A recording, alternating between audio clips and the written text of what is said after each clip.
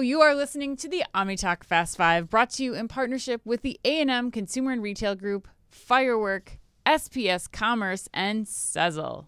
All right, let's go to headline number 3, Chris. Bring the blood pressure down a little bit.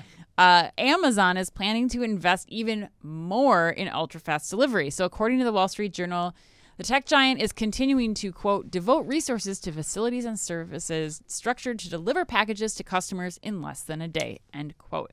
A core feature of Amazon's plan is what it calls same-day sites. According to the journal, these same-day sites are a fraction of the size of Amazon's larger fulfillment warehouses and are designed to prepare products for immediate delivery. To date, Amazon has opened about 45 of the smaller sites since 2019 and could expand to at least 150 centers in the next several years, according to MWPVL International. That's a hell of a lot of letters. Sure is, which tracks Amazon warehouse operations. It should also be noted that Amazon ultra-fast deliveries can arrive in a matter of hours and that Amazon currently charges its Prime subscription service members a service fee of $2.99 per order for the service if they don't meet the $25 threshold. Chris? Yes. When I do that, you always know what's I coming. do. You kind of tip it off. It's like your tell. It's your Oreo tell from I know. I figured out Rounders. what that is. You did? Yeah, Good. I got a lot of comments on that. They're like, Ann didn't know what that was. I know. Yeah. You guys, like, I watched Rounders back in my college days, and let's just say I was not completely coherent when I was watching that movie. So my memory You're eating some recall. Oreos. Yeah, I was probably eating some Oreos.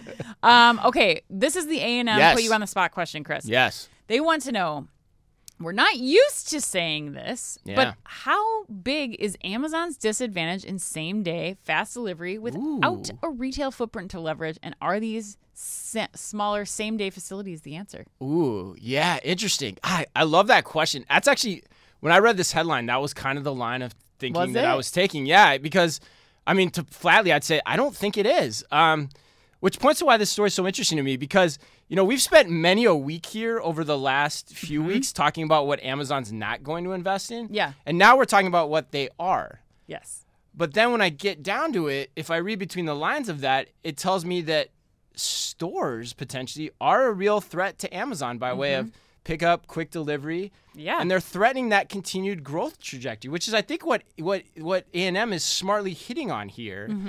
And so when you think about the stalled Amazon Fresh rollout, this feels like more to me like a necessary move at this point to keep your territory in the speed game. But it's not going to unlock a lot of growth when you get down to it, when you think about it in that context. Because honestly, what move does Amazon have at this point other than to do this? Right. Physical stores continue to be an abject failure for the most part. Like they've made no traction in the physical retail space at this point. I mean, honestly, like nothing.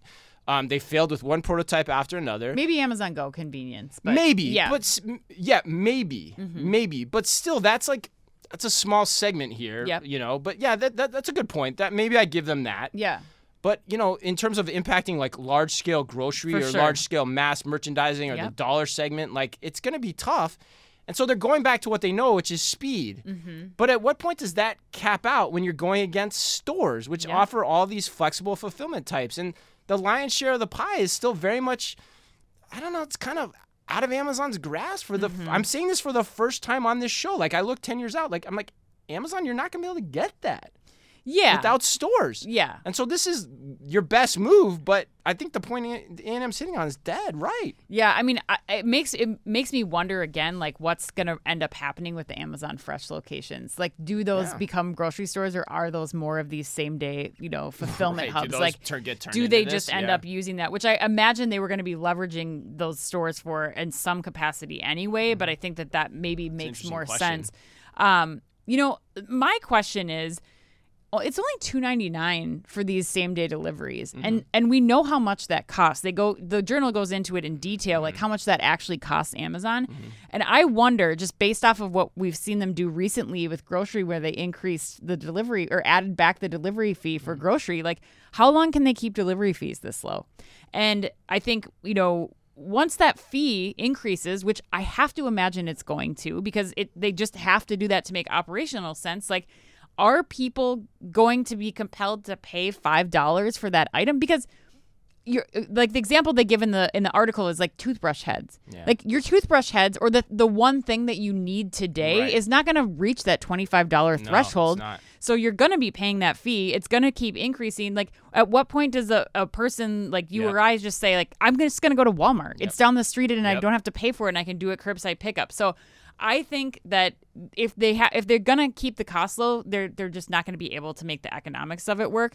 And I think you look at all these retailers. We just did an interview with Incisive about all the fulfillment options kind of coming up available too for people, like pick up at a locker, pick up at the store, have it delivered to you. Like as that becomes like front and center for the shopping experience for the consumer, I don't know that this idea that Amazon has any like runway to it. I think you're 100% right. And like what I start thinking about is like it's another great advertisement for Walmart Plus. Yeah. Like honestly, you're not paying those extra fees to do what you're talking about. Right. And the other point I make too in closing, like as I was thinking about this for a talk I gave last week too, Amazon's kind of its own worst enemy here. They created the one-click buy thing where like you just get what you want. You're not building bigger baskets on Amazon to your point. So like, if I'm going to have to pay $2.99 for my toothbrush heads, I'm going to go to Walmart Plus over time. Yeah. Like, or just go to Walmart in general over time. I think you're dead right.